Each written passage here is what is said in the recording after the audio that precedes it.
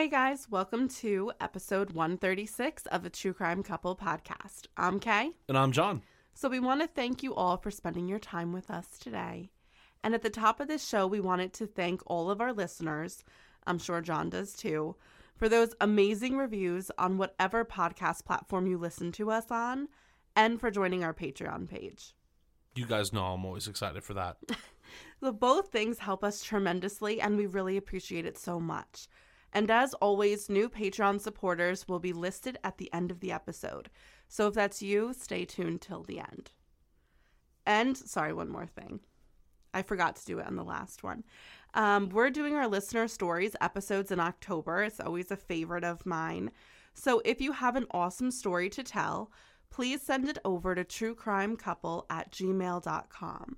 It can be paranormal, true crime related, or just something scary. Whatever you want. It could even be UAPs or UFOs, whatever they refer to them now. Is it UABs or UAPs? What did I say? I think you said UAPs. All right, well, whatever. It doesn't matter. You get the point. You can give us those too. Those are Yes. always kind of creepy. Whatever's like weird, you know? John's always a fan of the UFO stuff. I'm waiting. I'm like waiting for someone to be like, you know what? Yeah, I saw this. Like, come on, somebody. Give me one of those stories. And if you've already sent a story, hang tight.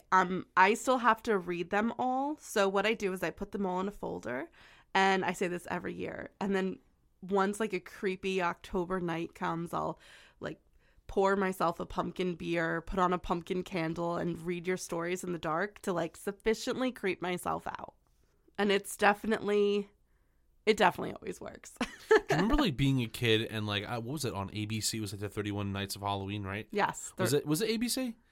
Yeah, well, it was like ABC Family, and now it's something else. It always changes. Okay, but you remember that? I used to love that because I knew that every single night when I was like just home, I would like watch them with my grandma and stuff.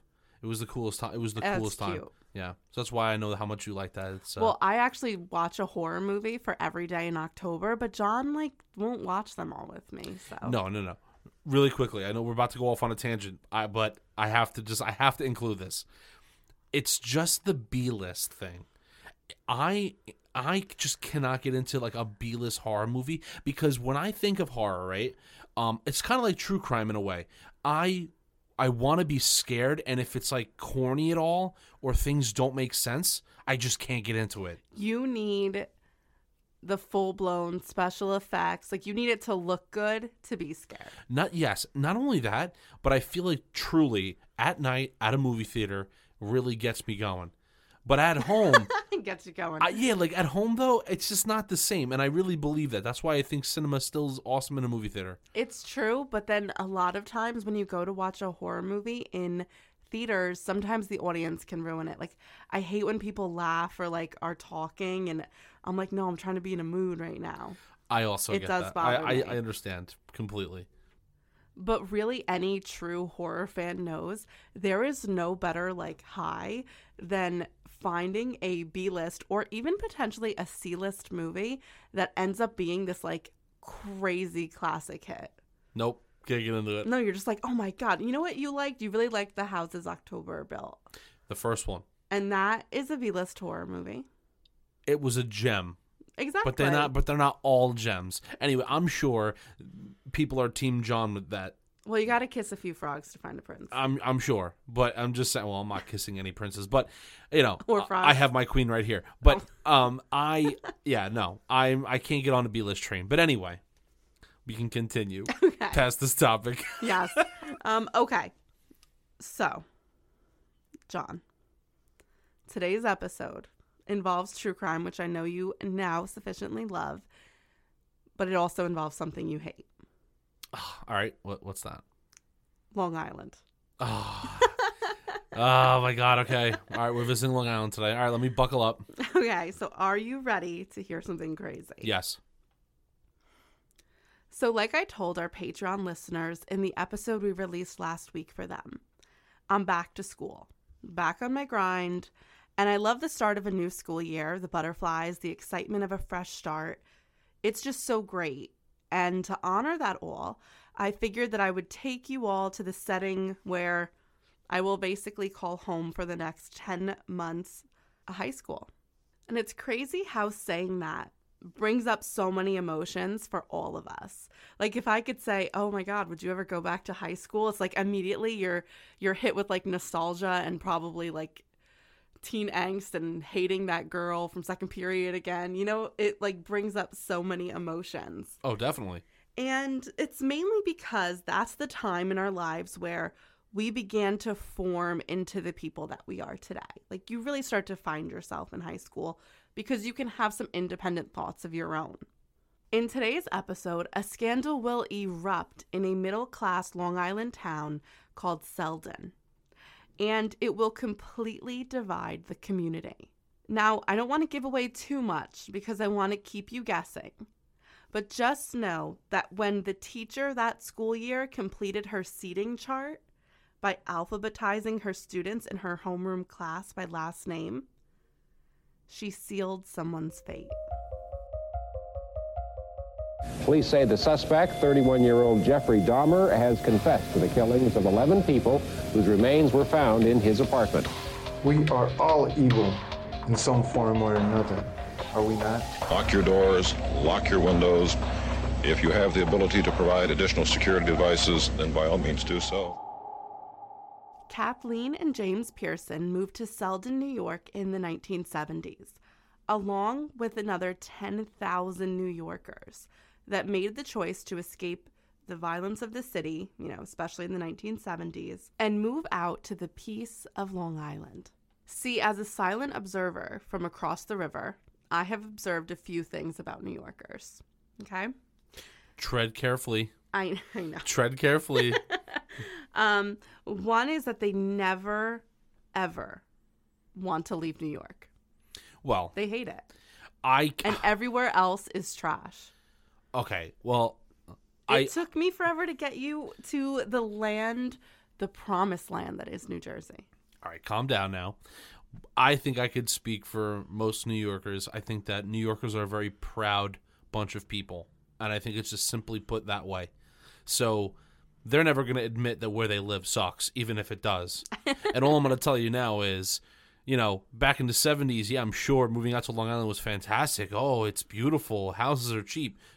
But they were the start of this massive explosion that just made getting there an impossible task and a nightmare. Yeah. We go there to see my mother, my father, and it is horrible. I've mentioned it probably a ton of times at this point, but it is horrible. Well, I actually thought so Selden is actually very close. So where John's mom and dad are an exit apart from each other?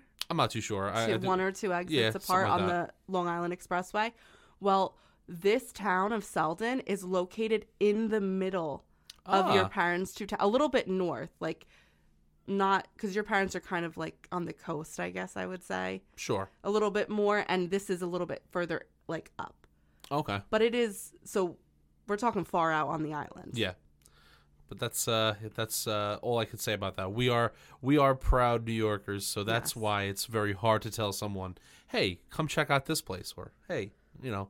And honestly, the Long Island Expressway is probably one of the 7 layers of hell. I could probably drive the other direction and get to Delaware faster. Yeah. Than, like, I can get all the way to Delaware. Is yes. what I was like, wait, that yeah, makes no. sense. I like to joke. I joke with people. I say, no, honestly, if it's a bad traffic day, I could probably get to Delaware faster from where I live in New Jersey than me going out to Long Island, which I think is an incredible. Like, it's just mind blowing. Which is crazy because essentially it's really only 60 miles away from us, but like where your parents live. Right. Well, it's funny that you bring up like the traffic and the population because when the Pierson family moves to Long Island, it's kind of when this population boom happens. And from 1970 to 1980, the little town of Selden saw a population growth of 624%. That's an insane number. Yeah. Wow. I mean, in those 10 years, literally 10,000 people moved into the neighborhood.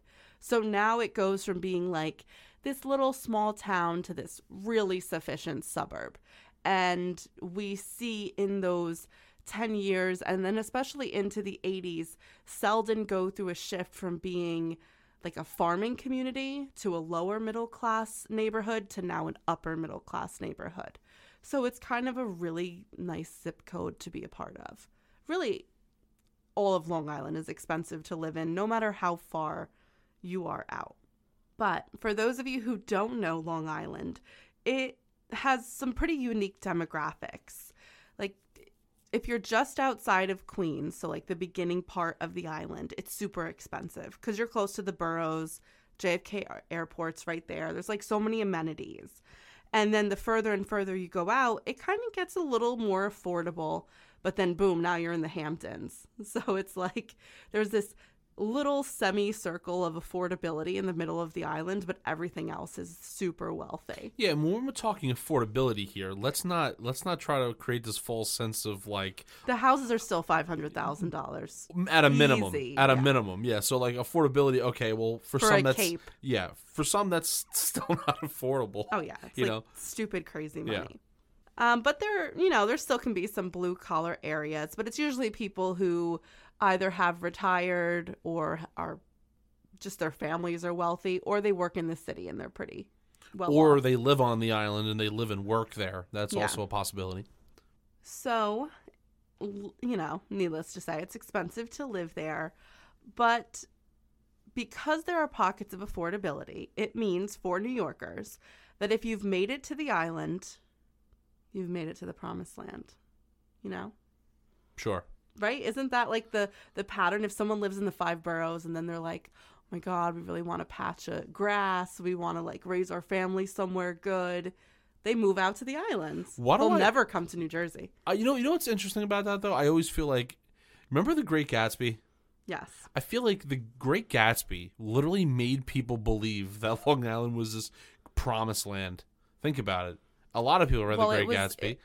It was the beginning of getting out of the cities and realizing that, maybe living in these cities where there's a lot of pollution and stuff isn't the place to be. And of course, they had the great estate. So That's why.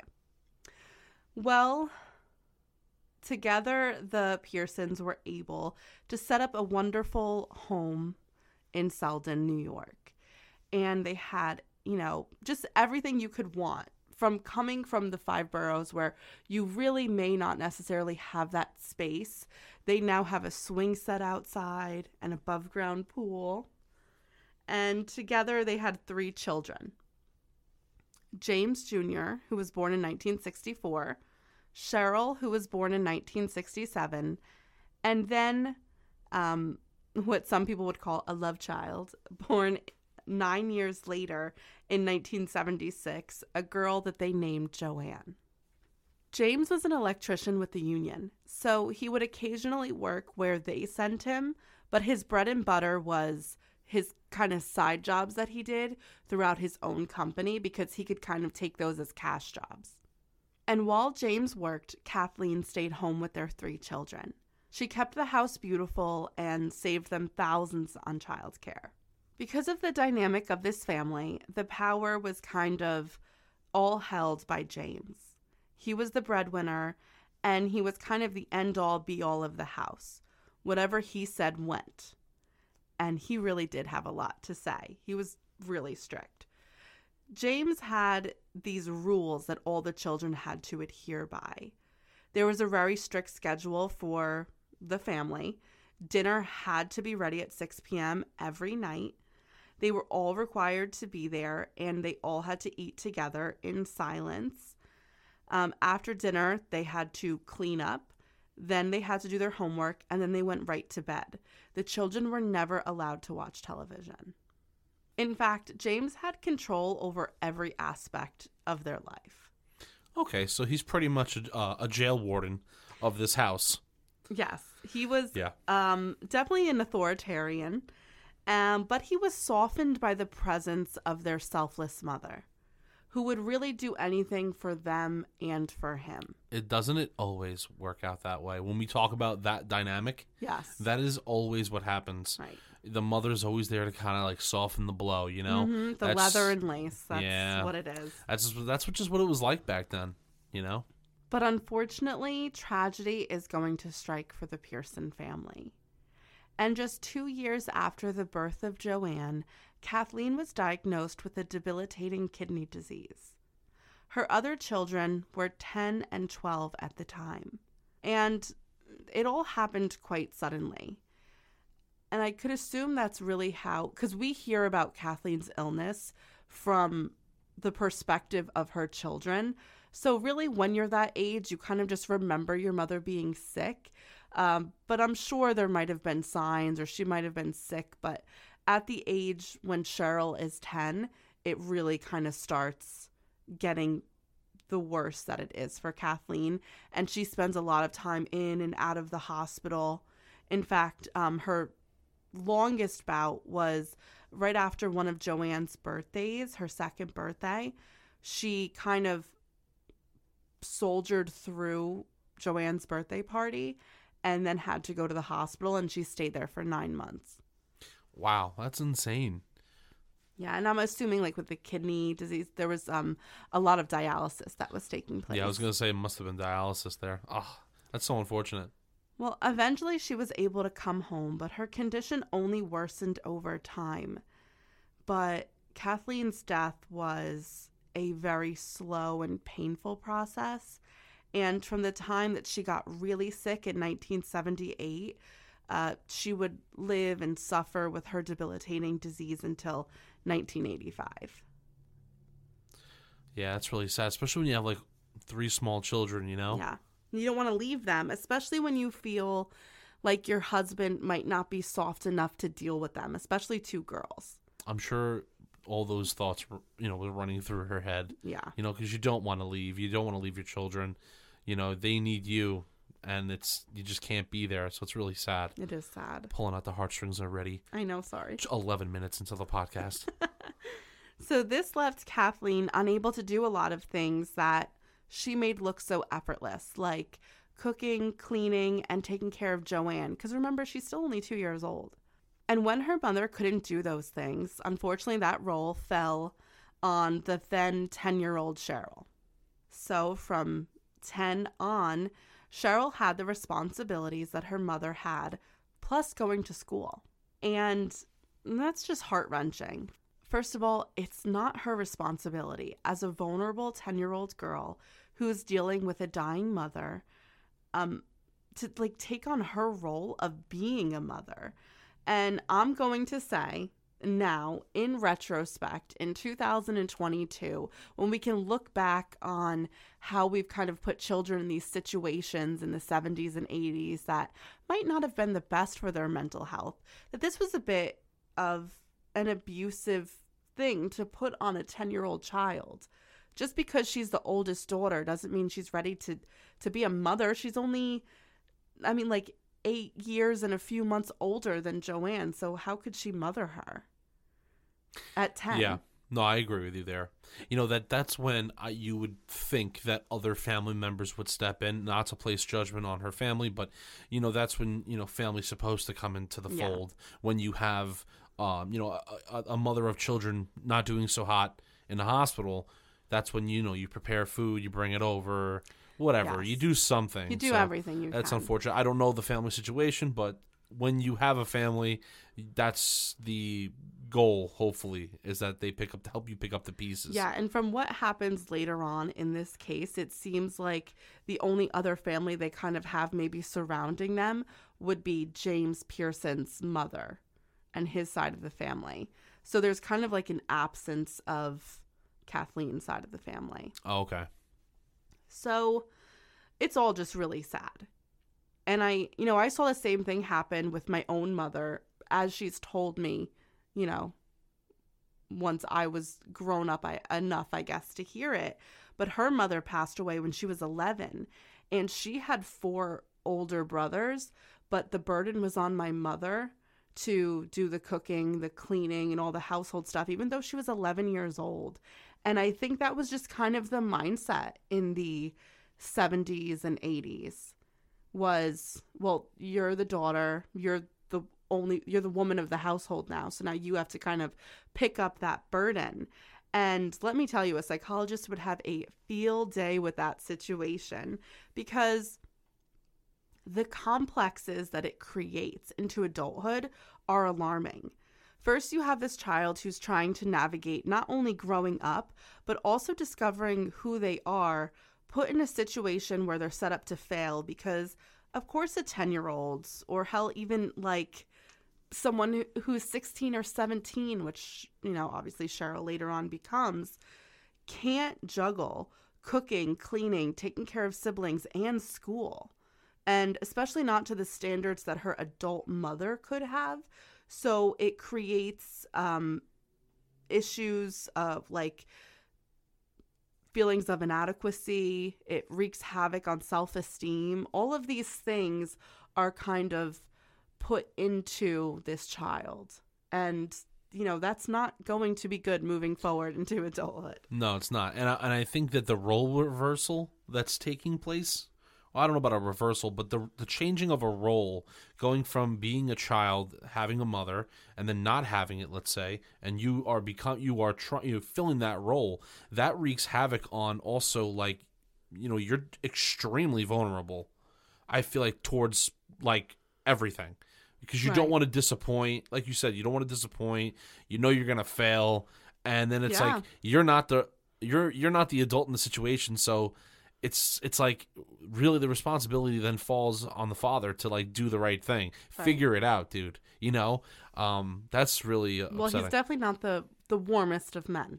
Yeah, well, and but there was that was the one positive that Cheryl kind of didn't really have any positive attention from her father. He was a really strict figure, and really when her mother was well, her mother gave all the love, and James kind of came home and yelled at the kids, right? And now that Cheryl's kind of taking on these roles and helping him around the house, he's giving her positive reinforcement. So for a little girl to get positive reinforcement from her father that she's never received before. That's powerful. Yeah, and she's going to appreciate this, and it kind of creates this like trauma bond with her father. It's very bizarre. There's a lot of weird familial relationships happening right now in the Pierson home.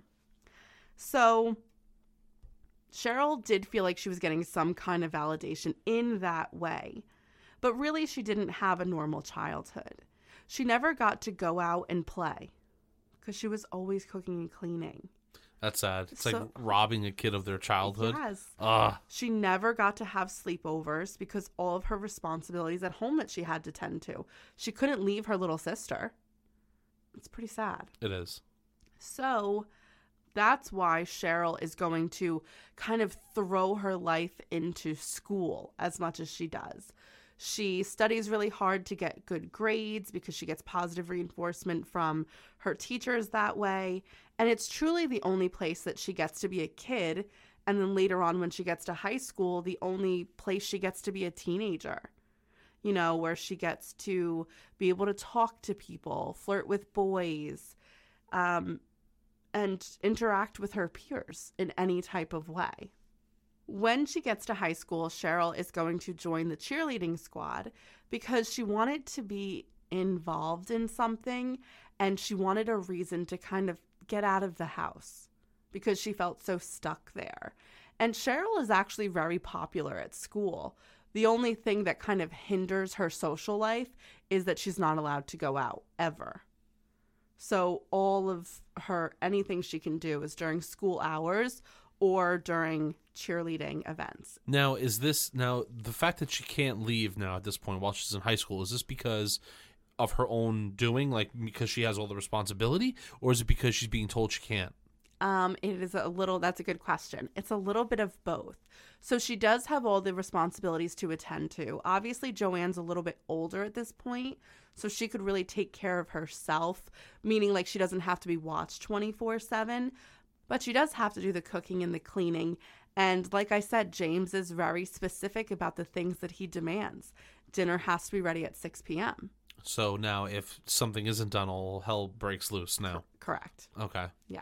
So it's kind of a mixture of both. And it's easier for her to just do those things, so she stays home.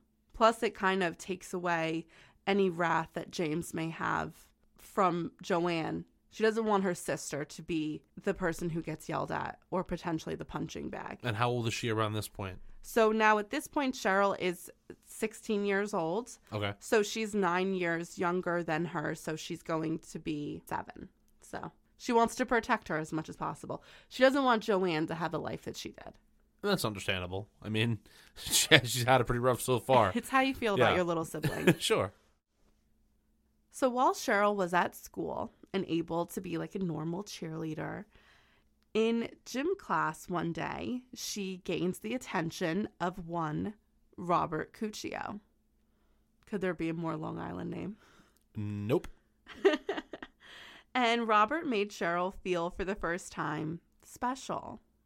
So adorable. It's kind of like Cinderella meets Prince Charming kind of moment. If like Cinderella had big 80s hair and Prince Charming had a killer mustache, lived on the island, and his grandma made a mean Sunday sauce. You know? That's true. I'm so glad you said sauce and not gravy. I did. I'm not a gravy person. No, we don't call it gravy. It's only if there's meat in it. It's supposed to be gravy, but you just still don't call it gravy. You still don't call it that. That sauce. hurts. That hurts the Italian gods. It's like it is sauce. It doesn't matter. It's sauce. My grandma would probably lose her shit if we ever called it gravy. Your grandma made the best meatballs ever. Yeah, Grandma Jean was the best. Oh, they were so good. She was a really good cook. That was, I guess, kind of like the offerings to the Italian gods, like her Sunday sauce with the sausage and the meat and the meatballs. Bone. Yeah, yeah. You know what? It's crazy too. Like the whole she did the sauce almost like a crock pot kind of, but it wasn't in a crock pot. It was just on a big what do you call that? A pot, just a big pot, but everything was just big pot. Yeah, I don't know why that was so hard for me. But everything was on a low flame and everything just cooked so slowly, but it was so good. And we would get in trouble because we would constantly, because we lived in a 3-family house. So my dad and I would run downstairs and take bread and just sneak dipping it in her sauce. And she would be like, hey, first time, all right, that's fine. You want to taste the sauce, cool. But then it got to the point where we kept doing it. And then she's like, all right, because she was so calm all the time. She was just like, all right, guys, save it for later. Save it for later. It was so funny. Her and my aunt would do it together. They would have a really good time doing that. Oh, it sounds. I missed that. Now I'm so hungry for it. I know. Sorry. On this Sunday. So Rob was exactly what Cheryl needed because he was so loving and caring, which I must say is kind of rare for a high school relationship. And trust me, I've seen many crash and burn. But Robert was a gentleman to Cheryl. He told her how beautiful he thought she was. He carried her books for her and he would walk her to class. It was really adorable. And for the first time in her life, which is sad, Cheryl felt appreciated. She felt special. It's really nice. It is nice. You also have to remember, though, too, high school has changed a lot since even we were in school. That is true. Back then, high school might have been your last stop. Well, it's really where you met the person you married because a lot of people didn't go to college. Right. You're right. So that's why it's like that. You treat them a little bit more serious if they might be the mother of your children That's later. true. So James was not really happy with his daughter dating, but there really wasn't anything that he could say about it. She was getting older and it was going to happen sooner or later. And while we don't know exactly what he was thinking, I'm assuming he eventually okayed it because when he met Robert Cuccio, he was very respectful to him. He always obeyed all of the rules that James set out, and trust me, there was a lot of them. And Robert was just a respectful boy. The reason for this was that he understood the household that Cheryl was living in because he grew up in a very strict household as well. His father was a state trooper and he also liked things a particular way. And, he was taught to be respectful to his elders, to people's parents. And abide by the rules. Mm-hmm. Yeah. So the situation was working out. But of course, Cheryl and Robert knew they had to stay in line or it could all be in jeopardy. It was good that Cheryl had Robert because the day before Valentine's Day in 1985, Kathleen passed away. It wasn't sudden. She had been in the hospital for a while, and her situation had deteriorated, but it was painful all the same. Cheryl went to school to pick up her books because she would be absent for a few days, and she met Robert in the hallway. She told him what happened, and he held her at her locker and told her that everything was going to be okay. But things really weren't okay for Cheryl. Things at home got harder. Not only was she dealing with the grief, but she was also helping her 7-year-old sister with it as well. James was in the worst mood he had ever been in.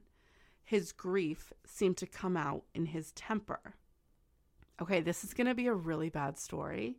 And if you do not like violence against animals, please fast forward about a minute. He is at the hospital. Like, he's dealing with stuff with his wife passing and their dog. They had 2 dogs and he didn't let them out for the whole day. So when he came home, dog peed on the carpet, and I guess he blamed this one dog in particular, and he kicked the dog so hard that it went flying across the room, hit a wall, and it was crying for hours, but he refused to let any of his children comfort the dog. And days later, the dog passed away. So most likely the death was caused by internal bleeding. That's crazy. Yeah.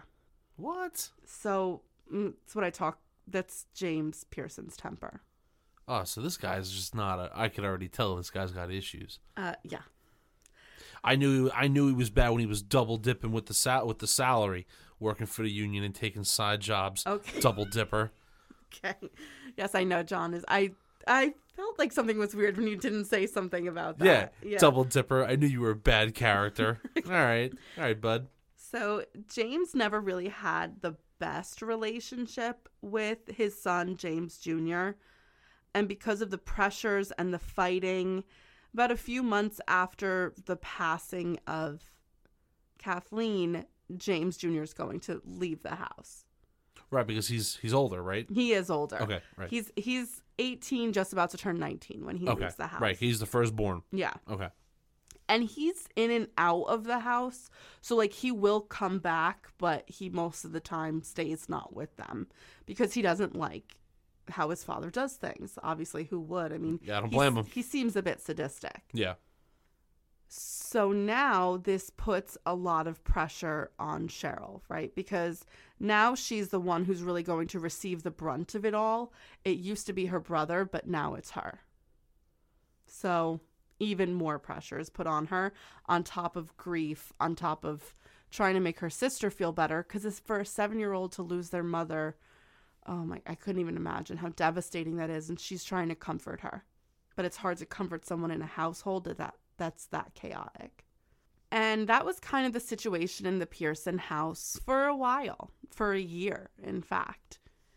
And in February of 1986, Cheryl was halfway through her senior year of high school, a very exciting time. And those of us who have lost parents know that it never heals, but the days just get they get easier to get through. And at that point, that's where she was until tragedy strikes the family again on February 5th. Who's dying now? It was an icy morning. February always is in the Northeast, especially because you are so over winter at that point. So because it was bad out, James Pierson decided he was going to leave a little bit earlier than he usually does. He had gone into Cheryl's room to wake her up because she had been late for school the day before. He wanted to make sure she was up. He looked in at his daughter, Joanne, who was still sleeping. He knew that Cheryl would wake her up later and make sure she made it to school as well. He put on his red and black hunting jacket, which just barely stretched over his hulking 6'2" frame, and he headed out to his truck. But James never made it to work that day.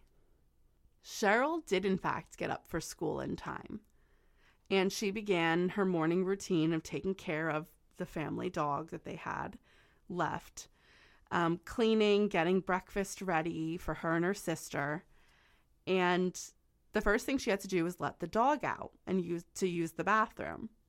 But before she went to open the front door, she peered through the curtains that covered the glass panels. It took a moment for her to register, but she saw her father laying in the driveway. She ran outside and screamed. He was face down on the concrete. There was blood everywhere. So she was thinking that he must have slipped on the ice. Oh, maybe like hit his head or something. Yeah. Okay. So she started screaming, "Daddy, Daddy," like trying to wake him up, and there was no response. In a panic, she ran to the neighbor's house. She said, "Daddy's lying in the driveway. I don't know what to do." And the neighbor, who knew the family well, told Cheryl to go be with her sister and that they would call the police. So at around 7 a.m., the Suffolk County Police Department and Fire Department responded to the call. The fire department, having brought EMT responders, are going to try and work to give first aid to James Pierson. And in order to administer CPR, they had to turn him on his back. When they did this, it became clear why this man was incapacitated. He hadn't slipped on the ice. He had a gunshot wound in his head. One gunshot? In his head, but then there were holes in his jacket, which was soaked in blood, which led them to believe that he'd been shot. What? Wait, but nobody heard anything? Nobody heard the shots. How many shots are we talking about here? We'll get into it. Okay. Later, 3 small caliber casings will be found in the driveway. And this was definitely not what they thought they were arriving to deal with. And Cheryl also at this point didn't know that her father had been murdered. She was still thinking that he had died because he fell on the ice. And she wasn't understanding. I mean, that makes sense. I mean, it's winter. He could have fell and Right. hit his head on the pavement. I mean, yeah. But this definitely wasn't a fall. I mean, this man has been murdered in his own driveway. And the detectives who were called to the scene now had to have a very difficult conversation with 2 girls, right? 16 and 7. That 8 days shy of the 1-year anniversary of their mother's death, their father had been killed while they were sleeping in their beds. Yeah, I was just going to say, like, you just lost 2 parents in a matter of a year. Yeah.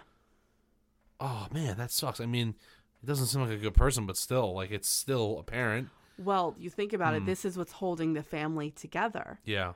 Right, because they're both underage. So now, is there another family member that's going to step up, or is Child Protective Services going to have to put them into foster care and then they get separated? Or is the brother going to step up? Like, it's just, it's chaotic. Well, the brother is of age. He's of legal age. He could age. technically. Yeah, he could. So detectives had their work cut out for them. And at first, there were 2 scenarios in their head. First, this was unplanned. Residential neighborhoods have a lot of car thieves, like people who will just walk up to cars and driveways, see if they're open, steal whatever inside, things like that. Or it could have just been a potential robbery taking place in the neighborhood. You know, surprisingly, statistically, most robberies happen in the early morning hours, not necessarily in the middle of the night, like after people first leave for work. So could he have confronted somebody who was trying to do one of these things? So that was kind of the first thought process they had. However, this seems to be unlikely because these crimes aren't really committed in such bad weather conditions. Like, usually the criminals that commit these crimes like quick and easy. Like, they just want to get away. Right, because it's not easy to get away if it's snowing or if it's icy. Your getaway car is harder, especially back then because cars weren't as good. And you got to run away. You don't want to slip and break your head either. Right, imagine. Yeah, you go kill that guy and then you fall on ice and kill yourself. You know, you wind up dying. That would be crazy. But I will say, I want to throw a red flag here because I know we're in the early stages of the investigation, but I think it's very important to point out that you do technically have people that could be suspects. You have the son, Junior, James Jr. James Jr. I mean, he is in and out of the home. I just want to point this out now. No, go for it. You know, he's definitely in and out of the home. He knows what goes on in there, I'm sure. You know, you have the boyfriend of Cheryl, who could possibly be, I mean, at this early stages, I mean, I don't know if she's been open with him about what it's like in the home, but Rob Cuccio. I feel like it would eventually happen that they would have that kind of conversation if he's like in love with her or whatever. So could he do it because he loves her so much and is trying to protect her that he's willing to kill for her? Okay. So that's a possibility. So those are the two things I'm going to throw out right now. All right. Yeah. I like them. Yeah. Now, they really don't think this first scenario went down. They don't think this is just some random killing. They really think it was a planned attack. Like, someone who was familiar with James's schedule was waiting for him, and when he came out, he was ambushed, because James Pierson is a really big guy. I mean, he's 6'2". He's just always described as like burly, big, very athletic type. So somebody would have to ambush him, especially if they were smaller than him, and catch him by surprise if they were trying to attack him. Or if he thought he wasn't expecting that. Right. You know, like, who are you? Like, you know, if it was just kind of some, you know, I don't know this guy. Yeah, what's up? What do you want? And then bang, bang, bang. And then I like the way you played that out. That was well, because I could see him like open up the front door, being, you know, walk it out and be like, "Yo, what's up? What, you know?" Because he's from Long Island. Yeah. You know, hey, what's going on? What do you want? Why are you on my property? Why are you by my van or whatever, or car or whatever? Right. And then that takes place. You just described a scenario that would probably take place with you. No. Yes. That's not how I would Because you do were it. thinking about your van. Okay. Well, I figured he's an electrician. He might have a van, He definitely does have a van. right? Yes. So I don't know. That's why. So now the detectives have to figure out, because they don't know all this wonderful information that you know just yet. Well, it's easier for me Yeah. because I'm laying it all out Yeah. there for you. But they're trying to figure out, like, because now he looks like this innocent guy, who is going to want to murder a recent widow and father of 3 children. You know, like- yeah, there's not many people that would, which would, if I was to think about that, I would say, okay, well, maybe there's something more going on here, to make this take place. Exactly. So although it's difficult, they know, obviously, that Cheryl's been through a lot and is in pain, but they need to speak with her to see if she could think of anyone who would want to hurt her father. And Cheryl is obviously still in shock that her father has been murdered at all. When she spoke with them, she really wasn't making sense. For example, she kept commenting that the detective was wearing the same cologne that she had bought for her boyfriend. Her anxiety was clearly through the roof, and they just kind of wanted to get through the basics with her. She said she didn't know anyone who would have wanted to murder her father, and that she really couldn't remember anything about finding his body, that it all seemed like it was a blur. So it was kind of hard for her to help in that moment. So they asked her if they could search the home to maybe find anything that might help them, and she agreed. Well, the search did not yield any clues, just more questions, usually as they always do.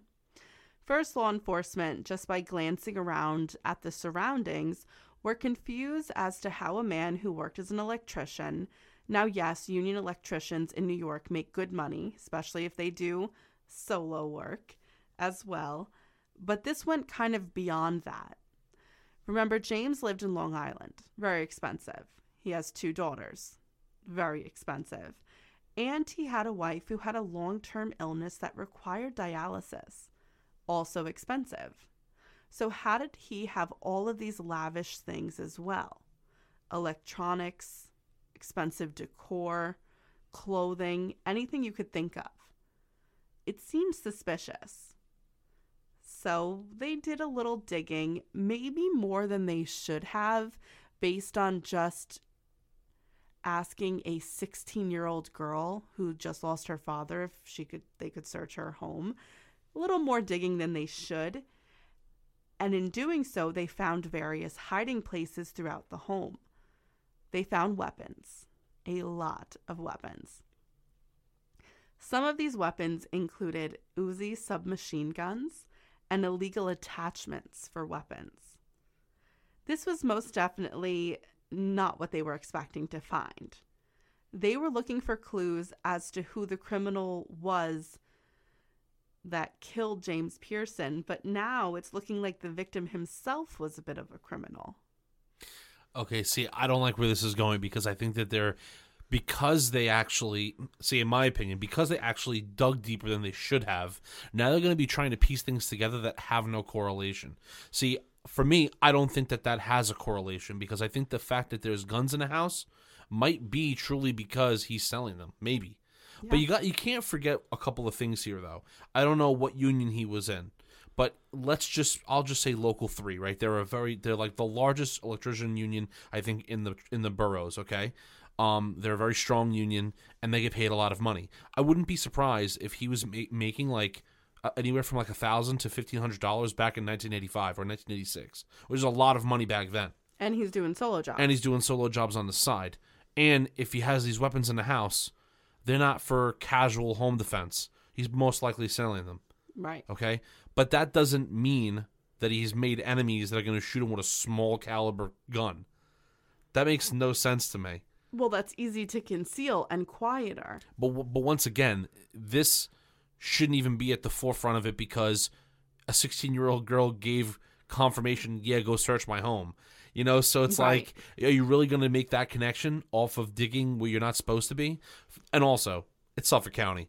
Okay, these guys are all paid way too much money, and they're notorious for like getting into shit they probably shouldn't pay. If you want, just take a little breather. Google search. Oh. No, always take a breather. Take a little Google search how much Suffolk County Police. It would blow your mind. It would blow your mind. It's insane. You really should look into doing that. We could live in Selden, Listen, New York, honestly, and we could have all that and it's not just Suffolk County. It's also Nassau County. But both make extreme amounts of money. Yeah. Like, it's exorbitant. Listen, but back in 1986, they weren't dealing with what police officers now are dealing with because Long Island does have a big gang problem right now. Well, and also, I know we're getting into territory we don't need to get into, but I mean, listen, not that it's not warranted. I mean, police do great work, don't get me wrong, but I'm just trying to say, compared to other police forces within the area, it's even weird. Their starting salaries like double that of what it would be to work in the NYPD. If you want, in the NYPD, it's like $42,000. Yeah, it's like starting salaries. It's like 70. No, I think it's like 75,000. I think to start out, maybe 80 or whatever. And that's more than I make as a year 10 teacher. Yeah, I'm like, man, if I didn't have like metal in my spine, I probably would go do that. You know? I don't know if you'd pass the I would never pass psyche eval. What? Oh, come on. I wouldn't. I'm just kidding. I'm just kidding. You would. I'll let it slide. Okay, but that's good that you brought up that point because the police knew that they had been given permission by Cheryl. But permission to search in hiding places from a 16-year-old girl who just found out her father had been murdered and was emotionally distressed was probably not going to hold up in court. So they chose to stop their searches when they found these illegal weapons, and they wanted to get a proper warrant from a judge. Sounds like a great idea, guys. Yes. So while they were waiting for the warrant to come in, they looked into who James Pierson was and any police records that they might have on him. They also spoke to people who knew James. He was described as an intimidating figure. He definitely had a commanding presence, and if he ever felt like he had been wronged in some way, he would get violent. Now, these assertions about him were all corroborated by police reports.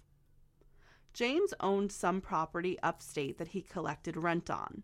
I know what you're thinking. Okay, maybe that helped him afford his lavish lifestyle. But after the taxes and the mortgage that he had to pay on those properties, it was really maybe a couple $100s a month, if that. And I think they were more like long-term investments, these properties. But if anyone who was renting these properties from him didn't pay their rent, he would go to the property and shoot at their cars or whatever kind of property they had outside. Okay, that's a little extreme. Yeah. So there were reports to prove that this had taken place. And on top of that, the police were able to talk to the tenants who kind of explained these situations and how kind of terrifying they were. He was violent and scary. And it seemed the only friends he had, the only people that had decent things to say about him, were his daughters and the business partners that he had, or the attorneys that he kept on retainer. So their thought process from here was maybe that James had bullied the wrong person and they got retribution by shooting him. It didn't seem outside the realm of possibility based on how he treated people. And then the warrant comes in and they get to do a little bit more digging into the house. Meanwhile, the girls, Cheryl and Joanne, are staying with their grandmother, who has now taken guardianship over them since they're both minors. In this second search of the home, more weapons are found, as is a little black book. And this book belonged to James Pierson because he put his name in the book. And in this book, there's a list of names with dollar amounts listed next to them.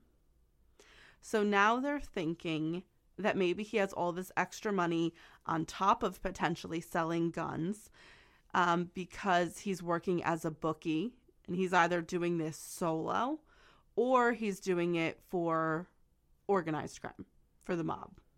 Okay. And we know that in the 1980s, organized crime was running rampant in the 1980s. And it would be interesting to have someone selling guns, like running guns, outside of the boroughs, because it would be unsuspecting. Right. That a middle-class house would hold guns for sale, which makes sense. And it would be easier to stop there, do the sale, right, and then go correct. Then just leave. I mean, listen, it's all allegedly, but the book kind of makes it more real, but or that could just be because he's collecting like bets. Maybe. I mean, we really don't know, but No. I mean, allegedly he's selling guns, but it does. The book is a big indicator that he's collecting on something. Well, they think he's either collecting debts or he's working as a bookie. Yeah. Either way, it could explain why he had all of this extra money. But the way the records were kept, obviously they're used to finding like records like this, and it seemed to indicate that he was more of a bookie than anything else. And that's how they thought he afforded what was later confirmed as, because now he's passed away, right? So he has an estate. The estate was estimated to be a little over $1 million in 1986. That's insane. It's a lot of money. Yeah. But the real finds within the second search were found in the home's garage. Inside, they found more expensive electronics, some unopened. So maybe he was also selling that merchandise as well. Motorcycles, antique cars, and most suspiciously, a recording system that was tied in with the phone lines of the home, meaning he was recording all of the phone conversations that were taking place in the house. So was he blackmailing someone? A business partner? The mob? Wow. There's a lot of layers to this guy, and we're starting to peel him back. Yes. I feel like there's more here. This is interesting. Well, thanks. I find them. Leave it to you, huh? I know. It takes a while, but I get the good ones. Yeah, this is good. In order to solve this homicide, they're going to need to find out more about their victim. And they felt as if his associates and family were not being as honest as they could have been. So they decided to do a second round of interviews. They asked Cheryl to explain her father's lifestyle. The book, the phone system, the guns, they didn't get it. But Cheryl was of little help.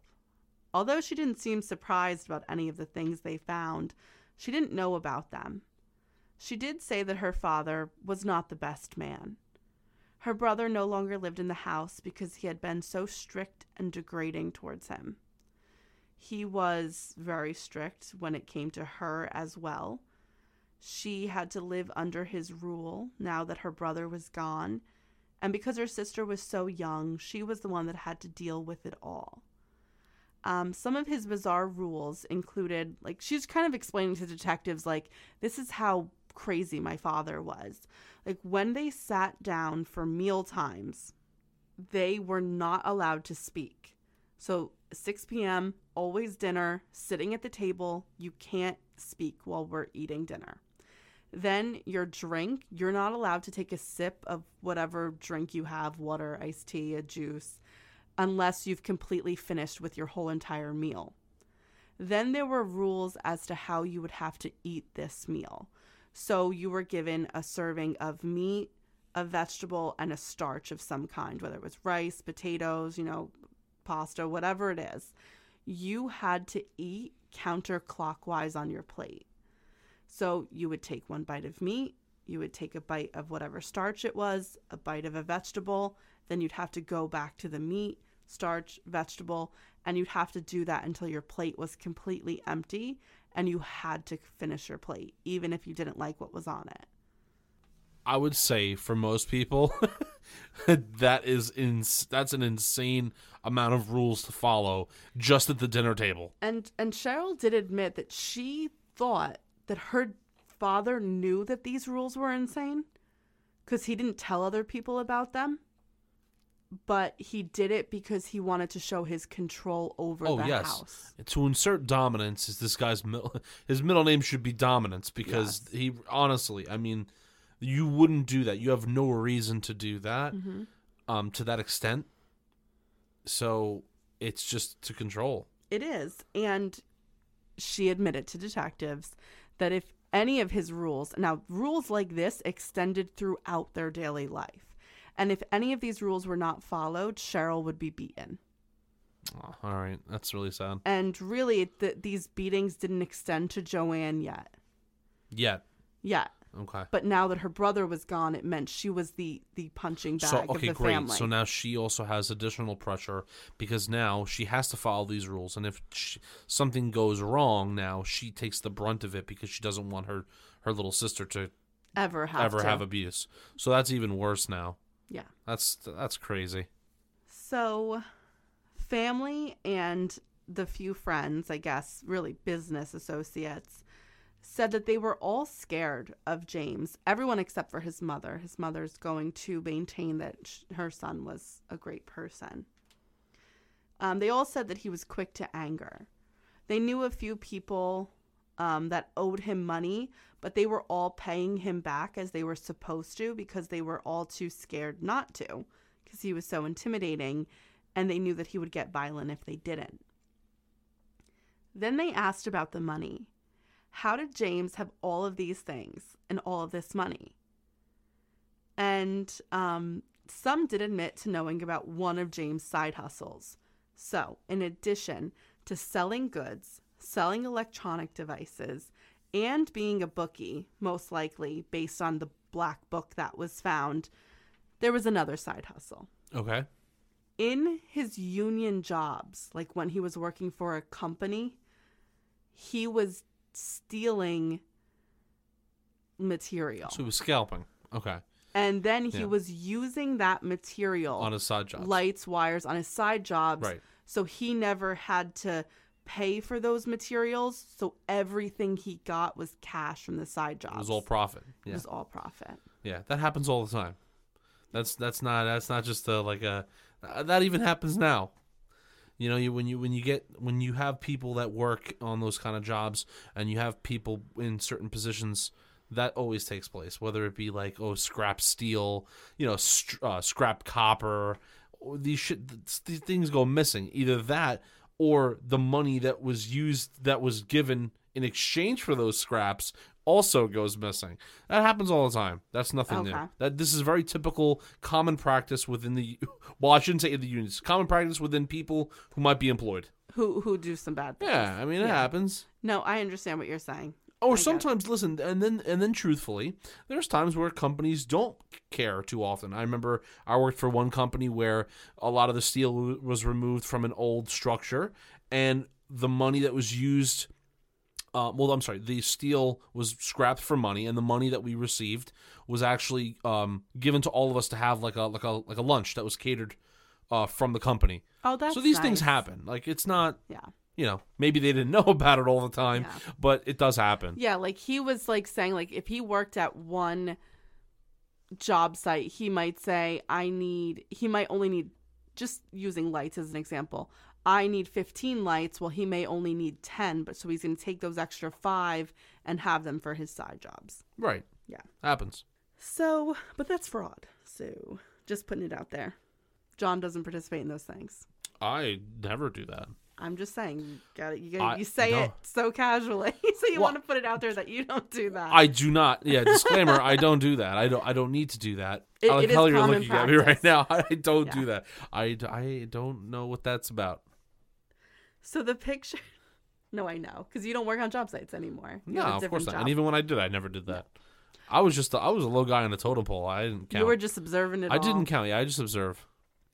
So the picture of their victims was getting more clear as the suspect list was seeming to grow and grow, which of course is not good for the detectives. Next, the autopsy results come back. So James was shot 5 times from behind. And the reason why Cheryl wasn't able to see the gunshot wounds from behind was because the jacket was like so saturated with blood that she couldn't see the holes. And the bullet wound from the back of his head was hidden by his hair. Right, that makes sense. And yeah. she was probably just in shock from seeing her father hit the floor. So now we know what weapon was used to kill him and how many times he was shot. And that he was shot from behind. So this definitely totally was an ambush. He never saw this coming. The following day, investigators received a call from a state trooper, Rob Cuccio's father, the boyfriend of the victim's daughter. He said that he had a tip for them. He knew through his son that James Jr., James Pierson's son, recently had a huge blowout with his father in which they had a physical fight. James Jr. left the house officially, totally, forever, and James Pierson told him that he was completely cut out of his will, and that this big fight happened just about a month ago. So it is pretty recent, so emotions could still be high. He said he was calling because he wanted to help out with the investigation in any way possible. He knew how much pressure they were under, so they thanked him for the tip and followed up on it immediately. They went to go talk to James Jr. Had he killed his father before he could be cut out of his dad's will, which we know his estate is worth $1 million, so even if that's split 3 ways, that's still a lot of money for 1986. It is. You know what's weird though? I'm kind of like doing this juggling act right now because I'm not. When I think about the boyfriend, the father, who's a state trooper, calling up could be 2 things. It could either be him knowing for 100% fact that his son did not have any involvement and just wants to help, or is he going against the code and protecting his son and kind of making a diversion? That's an interesting point. Right? Yeah, it could potentially be. You know what I mean? Like you have someone that could have motive. You know about from your son that there was a blowout fight. So you're diverting attention. Are you diverting it? So I don't know. Well, James Jr. told police, and they call him James Jr. likes to be called Jimmy because he wants to disassociate himself from his father in every way possible. He said he hated living at home. He didn't get along with his father. James would hurt him all the time, both mentally and physically. And he always let him know that anything he did was never good enough. That no matter what Jimmy did, he would never be the man that he was. So he left because he couldn't take it anymore. He said he didn't care about the money. He just wanted out. And the detectives were really pulling no punches on this interview. They came out and asked Jimmy if he had killed his father.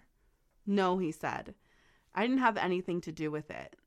And he certainly did seem like he was telling the truth because he really wasn't upset that his father died, but he really didn't seem to know what had happened to his dad.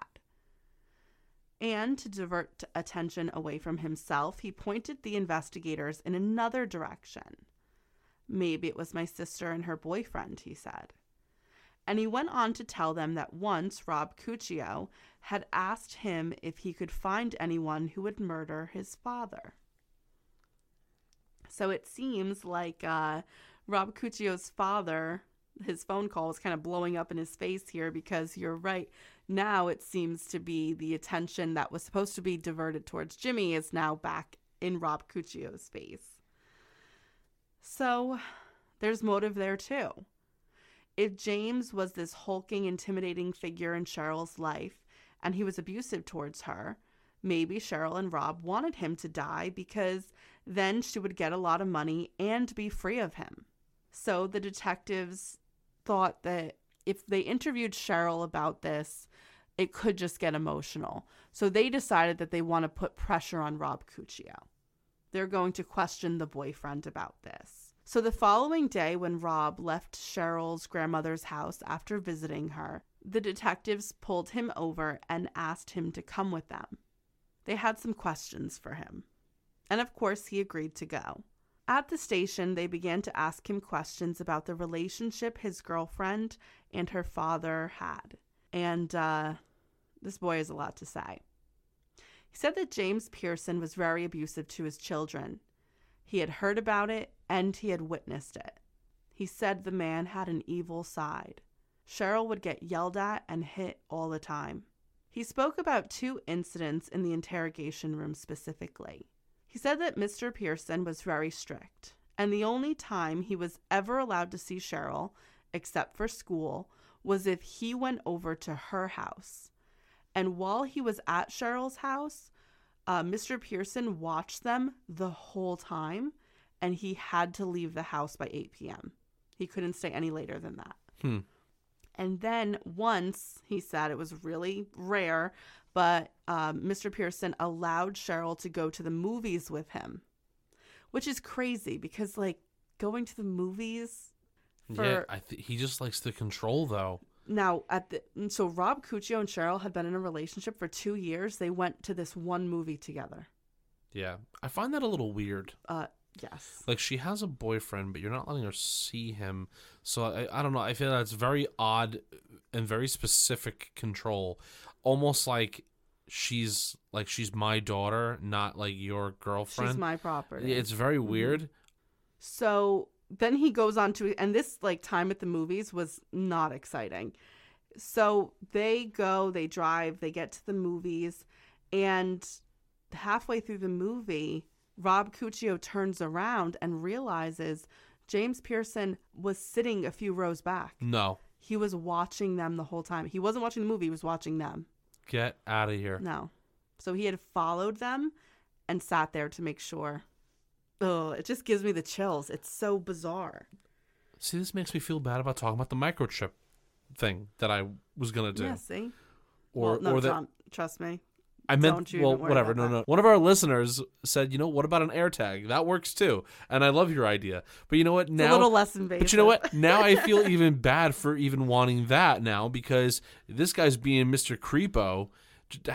I would never do that.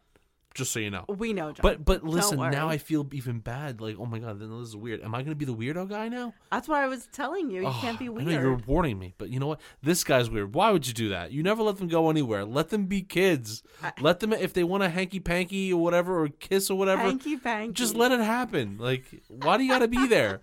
Okay, so another night when he was over the house, I'm trying to, run away from your hanky-panky. Well, you don't like the hanky-panky? Well, whatever.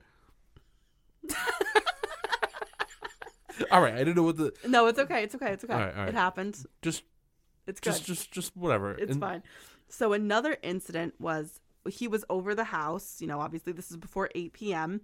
And they had just eaten dinner with all of those weird rules, let's not forget. And it was time for dessert. So Cheryl had prepared ice cream bowls for herself, her father, her sister, and Rob. Well, she gave Rob his bowl of ice cream before she gave her father his bowl of ice cream. And James saw this as a sign of disrespect, so he slapped Cheryl so hard that she fell to the ground. Oof. In front of everybody. That's so embarrassing. Yeah. And how dare you? Why you gotta hit her like that for? Well, I mean, that was nothing compared to what she really got, know? He would beat her all the time. That's crazy. So, and Rob just said, my poor girlfriend is exhausted all the time because not only is she treated like crap, she has to do all of the housework. She's expected to do everything. So, Rob noticed that Cheryl was so tired at school because she's doing all of the cooking, she's doing all the cleaning, she's trying to have fun, be a teenager, like do cheerleading at school, maintain good grades. And it was just too much for her. Like, she would have bags under her eyes. So he tried to help as much as he could. Like, he mowed the lawn for them so Cheryl didn't have to do that. And he was trying. He's like, my girlfriend is just being so abused. He was a bad guy. That's really sad. And this is all detectives needed to hear for them to think even more that, because this kind of hurts Rob, right, in the interrogation room. So now they're like, well, actually, this guy has a super motive to commit this crime because of how bad this man has been to his girlfriend. He does, but there's something that saves him here.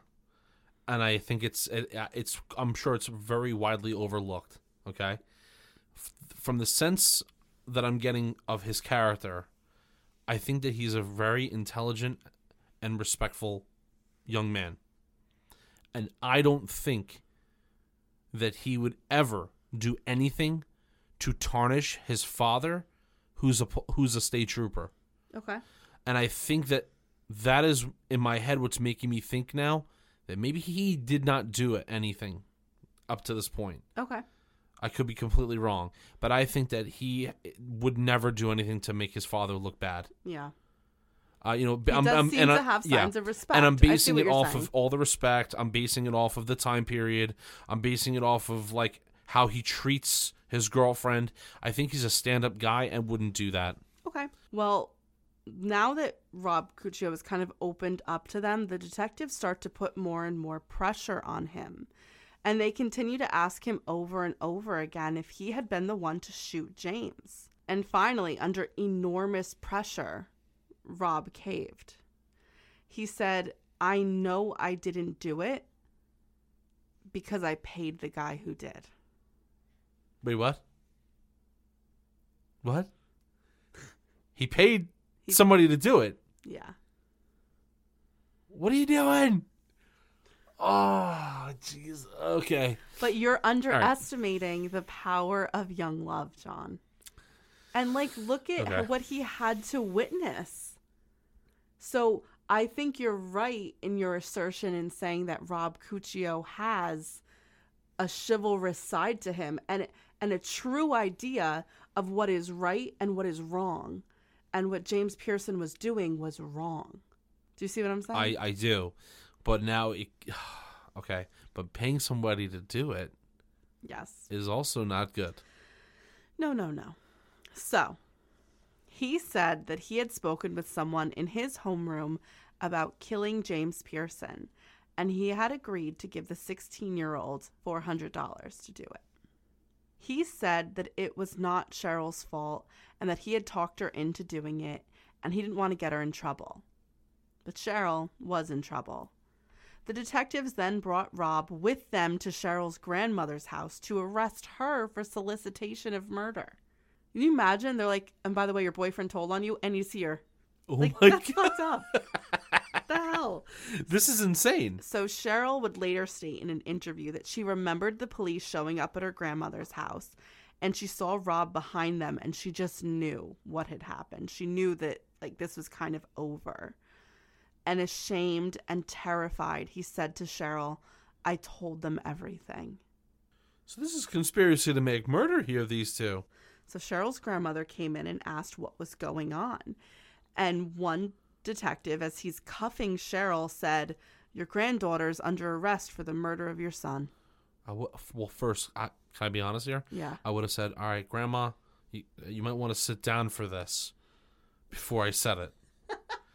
Come on. Anyone's grandma out there, you're going to let them stand up for that? They're devastated. They just lost their son, and now they're conspiring to kill here. Well, she got to give her a heads up. Sit her down. Just sit her down. Poor old lady. Her legs are going to give out from hearing news like that. Well, she does freak out, and the whole time they're taking the two teenagers to the police car, she's screaming from inside the house, just devastation. Of course she is. Yeah. This is crazy news. Sit her down. They should let her sat drink her a little down. water. Yes. She's going to buckle at the knees. All right, well, I'm glad you're sitting down now for this part. I'm always sitting down. Could you imagine if I was standing every time for the podcast? That would be terrible. Come on, that would not work. Your back would hurt really bad. Of course it would. So at this point, Cheryl's in the interrogation room, and she lets it all fly. And it is really bad. What do you mean? Well, she admitted that it was all true, but what Rob was saying was not the story. Like, Rob was trying to, and Sweet Baby Angel was trying to minimize her involvement. She said it was really all me. He's trying to say it was him because he's trying to take responsibility for it. Okay. But she's saying it was all me. Okay. Okay. So she goes on to tell a tale to the detectives, and it's going to be a rough one. So this is based on what she told the detectives and what I read from a book that we're going to link in the show notes, but I don't want to give away too much of it because it'll tell, but it's intense. Okay. So James Pierson was more than just a protective father. He was an abuser, a manipulator, and a rapist. What? Since her mother had gotten sick, he had been forcing her to do sexual things with him. Are you serious? Yes. He said now that her mother could not do these things, that it was her duty to do these things. No. And it had been happening since she was 12 years old. Oh my God. Doesn't it make sense about how he was with her and the boyfriend? Yes, and then the whole... Oh, he was probably triggered by the Valentine's Day thing too, probably. Yeah. Okay. Wow. Okay, speechless. So she explained that it all began when her mother had done that first 9-month stint in the hospital. Like, he had asked her to do things that were, and this is, remember, when she was 10, but the actual physical sexual abuse didn't take place till 12. But it was a bit of a drive for them to make each day to go see her mother in the hospital. And because Joanne was still so young, Jimmy would stay home. And on the ride to and from the hospital, her father would make her sit next to him in the truck and make her have her hand on his penis the whole ride. James used tactics of coercive control to isolate Cheryl and force her to do things that she never wanted to do. For example, he told her that he was always watching her. He knew her high school principal well, and the two had, Cheryl knew, gone to school together, and he stated that the principal was watching her for him, and that if she ever stepped out of line or did anything he didn't like, he would know about it and she would be punished for it. Okay, great. So he's grooming her. Yeah. Not only with all the things taking place in the car ride to her sick, dying mom, but also now he has created zero safe place for her to be. Exactly. She always thought that it was an escape to be at school to get away, but it was not. Because he made her believe the principal was watching. And later as adult, she has reflected that most likely this was definitely not true. But what James Pierson was doing was creating a constant state of panic for Cheryl, that she was always scared and she had to abide by his rules. This poor girl, her mind was never at ease. No. I can't believe it. And in addition to that, there were the listening devices. Wait, are you telling me that the devices were to see if she would tell somebody on the phone? No, or just what she was saying to Rob on the phone. Oh my God. This woman, this girl was a prisoner in that house. Yes. And even outside of it too. Yeah. So Cheryl was initially unaware of her father's listening devices, like him recording all the phone calls that took place in the house, until one day she was on the phone with Rob. This is when they had first started dating. So they met in the beginning of their sophomore year. So she was like 15 years old when they met. And the two of them were on the phone. She was home alone. And there was like this innocent teenager joking thing about ice cream. Like, she told him she was eating ice cream. He asked her if she was licking the cone and he said he wanted to be the ice cream cone. Like, it was just like a cute little like joke that they had. Yeah. Well, that night, Cheryl was making dinner, and when her father came home, he headed to the garage like he always did, right away. She never knew what he was doing in the garage. Well, when he came back, his face was bright red with anger, and he repeated the phone conversation back to her. Wow. And then he beat her. What a horrible human being. Yeah. What a monster. So now she knows she's not even safe on the phone. No. Well, she's not safe anywhere. Yeah. And now she's probably thinking, are there listening devices in the house? Like, you know, when you're a kid and you're told all of these things and you are in a coercively controlling situation, you believe the unbelievable because you are kept in a constant state of chaos and fear. So your brain is not thinking or performing logically. So I know you have a lot of questions. Like, if this was all happening, why would James let her date Rob? Like, why wouldn't he just say you're not allowed to date Rob? Well, he needed to. The sexual abuse of Cheryl began when she was 12 years old. James hid this well from the family. And it really kind of started at 10, but the rape began to occur when she was 12. So at 12, Cheryl was easy to control and manipulate. But as his victim got older, it became more difficult to physically control Cheryl, right? She could fight back. So he needed leverage. He allowed Cheryl to date Rob under the condition that they only hung out at their house where he could watch them the whole time. And on the rare occasion that he let them go out, she would have to do extra things for him. Do you know what I'm saying? Yes, I do. Unfortunately. And then her relationship with Rob became a bargaining chip. He would say things to her like, you have to have sex with me if you want to keep seeing Rob. Or any gifts that Rob would give Cheryl, he would take away and only give back to her if she would have sex with him. And then Rob, innocently would be like, oh, you're not wearing the necklace I got you. You know what I mean? Yeah. What a sick... I can't. It's disgusting. You're supposed to be... Listen, I have to say this. You are supposed to be the parent that they look up to, okay? That they respect, of course, but you're supposed to be there for your children. Yeah. You are hurting them at such a deep level in so many ways that you don't... What is wrong with you? You're a monster. A monster is the best way to say it, yeah. Why do that? These are children that have lost their mother, okay? Yeah. Look to you for guidance and support because they need it.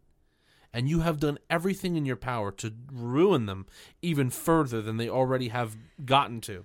Yeah, and I think it's pretty clear that he's a monster in all aspects of his life because he, a lot of times you see abusers like this and they're able to put this facade on and they do have this, great outside life, but James Pierson was a monster even in his outside life too, is where he didn't have friends. People were terrified of him.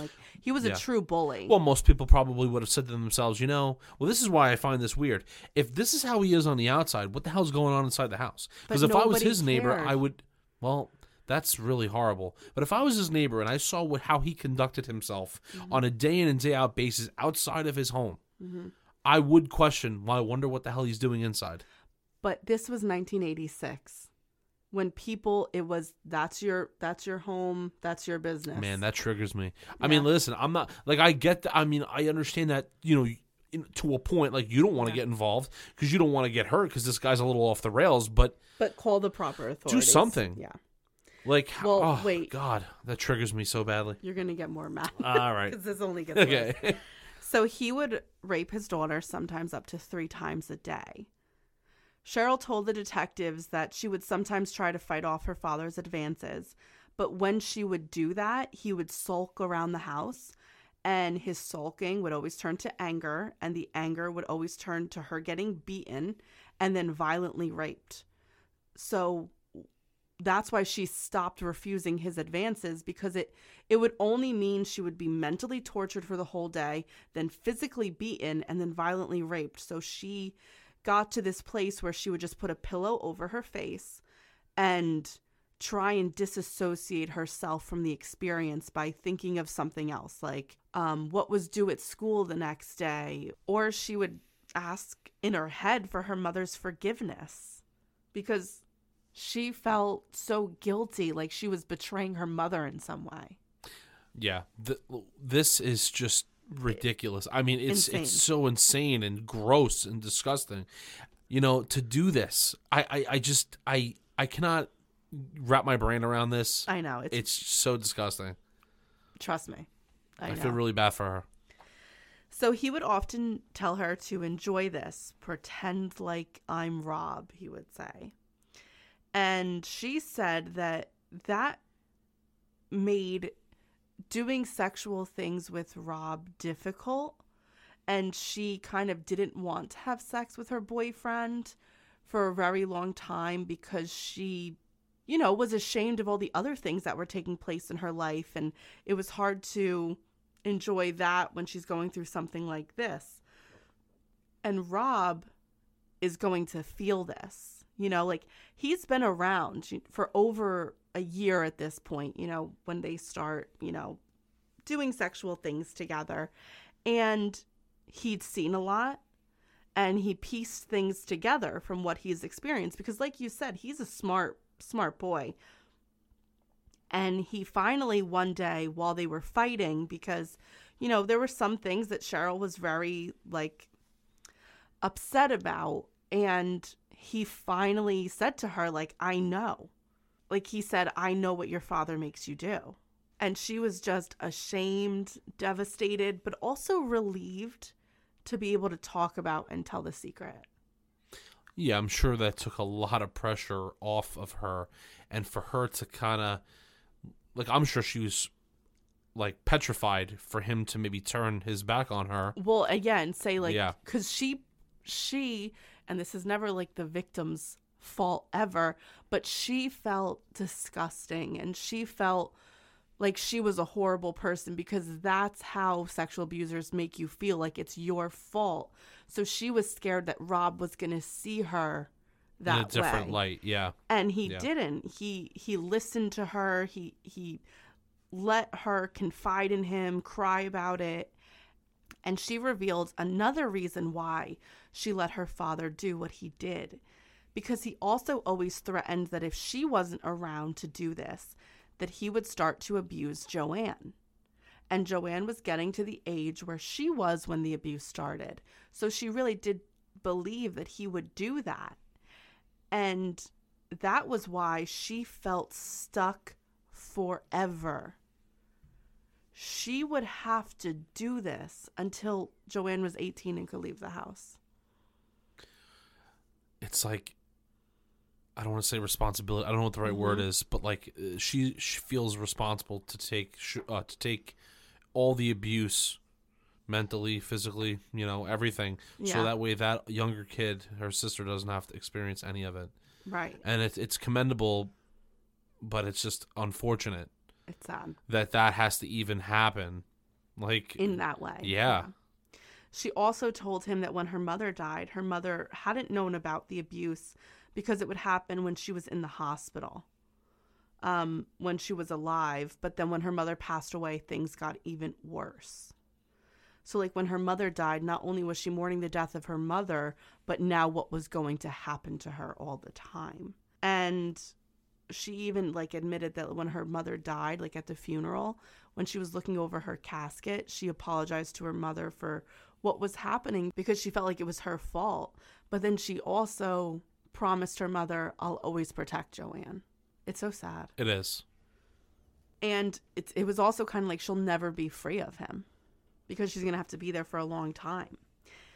Now, this is fucked up. This is what's totally messed up. We know it's bad. We don't have to dwell on it. But the detectives honestly weren't buying what Cheryl was saying. They thought she was lying. And this was 1986. and why most people don't report or talk about sexual abuse, especially incestual sexual abuse, because it was met with skepticism and ridicule.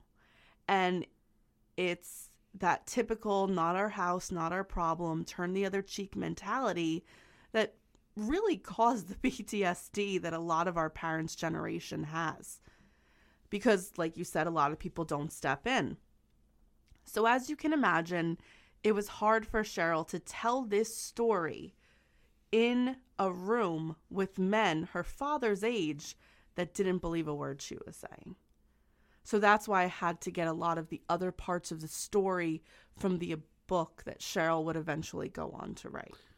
The detectives asked Cheryl where the idea of murder had come from, and she said that in November of 1985, a local story had grabbed her attention. And this is the story of Beverly Wallace, which is wild too. So just really quickly, I'm going to read for you a little excerpt from the New York Times about the Wallace case, and I think it's going to sound familiar to you. A woman who admitted to having hired an assassin to kill her abusive husband was spared prison by a judge who called the husband an animal, whose treatment of his wife and their 3 daughters had been inhumane. The woman, 41-year-old Beverly Wallace of Mastic, was sentenced Thursday to 5 years probation after 2 of the daughters and family friends testified before a judge in Suffolk County Court, and after the prosecutor recommended no prison term. The witnesses depicted the husband, John Wallace, the leader of a Long Island motorcycle gang, as a bully who had beaten his wife and children and forced Mrs. Wallace to have sex with members of the gang while he watched. He also brought women into the house for orgies, made pornographic movies, and sold and used drugs, according to the testimony. What she went through with this guy was just unbelievable, Mrs. Wallace's attorney said. She has suffered enough. And the assistant district attorney said that he recommended no prison term because justice would not be served by sending the defendant to an upstate penitentiary. She has suffered enough, he added. But that doesn't mean you can go around shooting your spouse.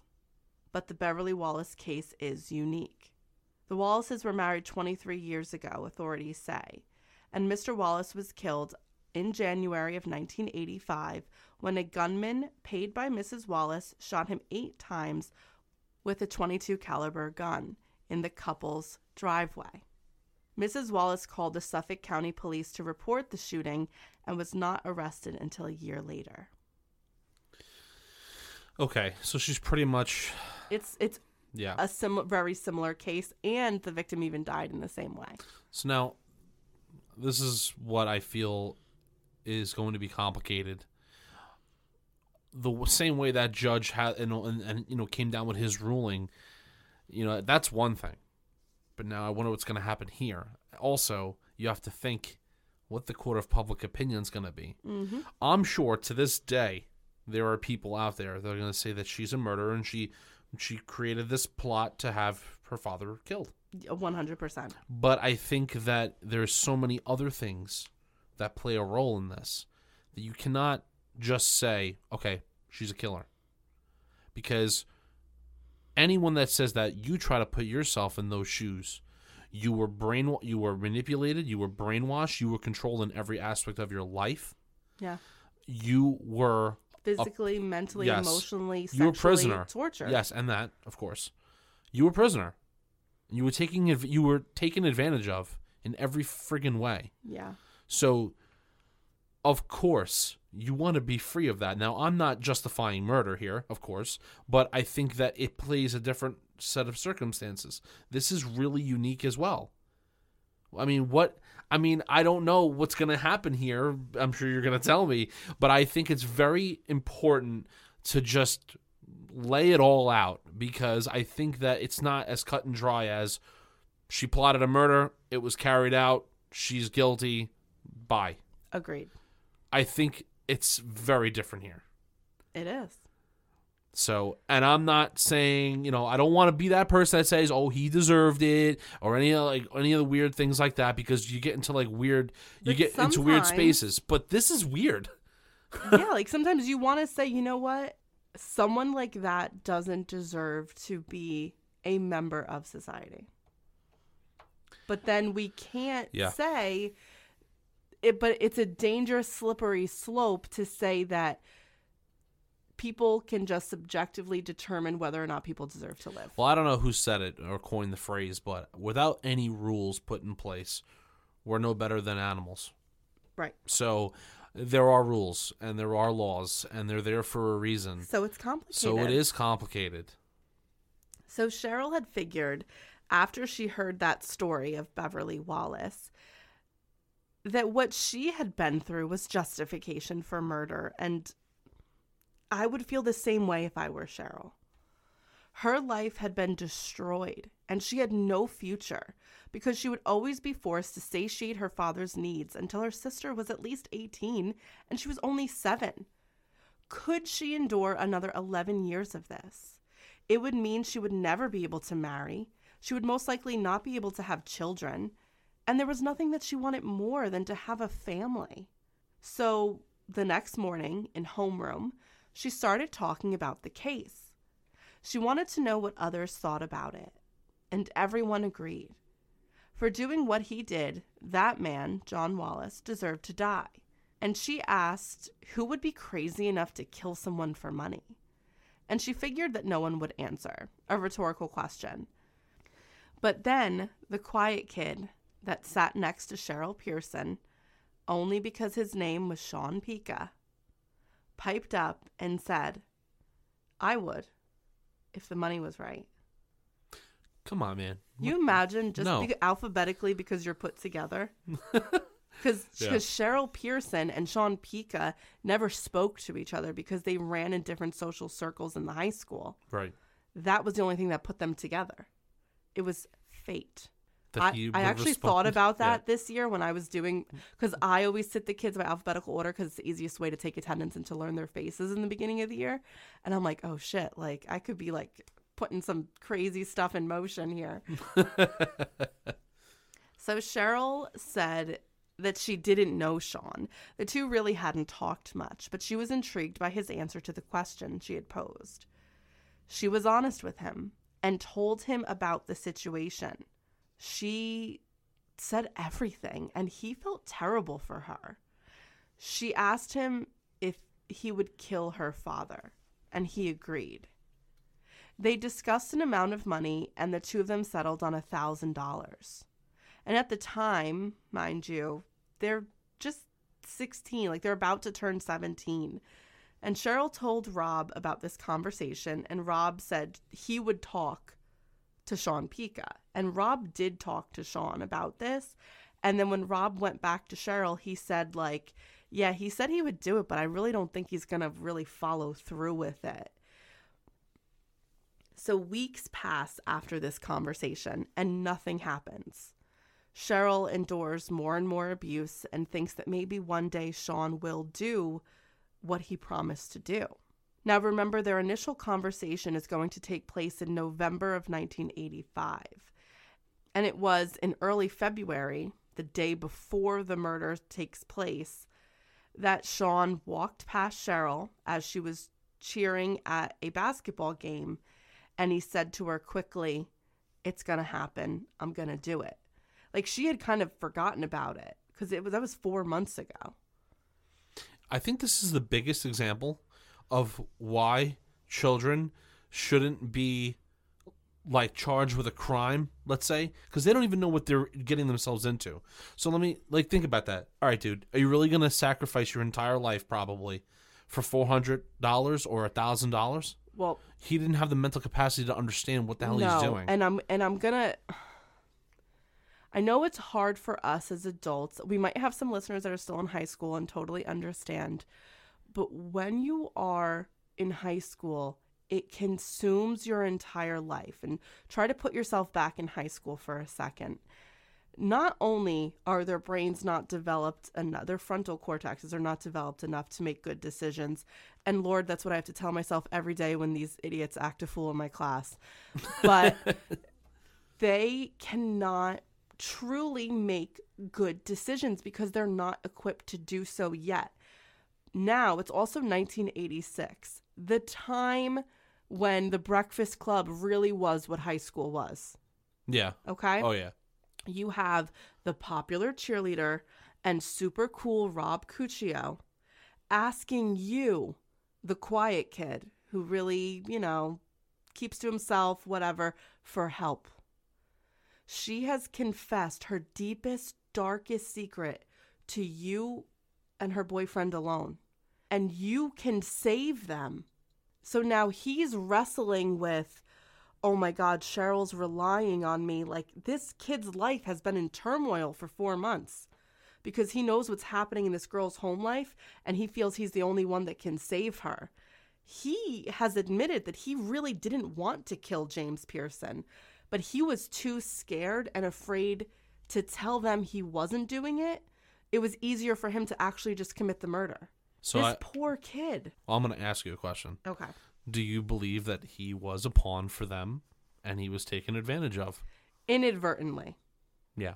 I feel like Cheryl and Rob maybe did not have ill intent towards Sean Pica, but they were desperate in their situation. And when you're in your own desperate situation, you kind of reach for anything you can. And that was Sean Pica. And they kind of pulled him down in the quicksand with them. Yeah. I think it was inadvertent, but yeah, he was.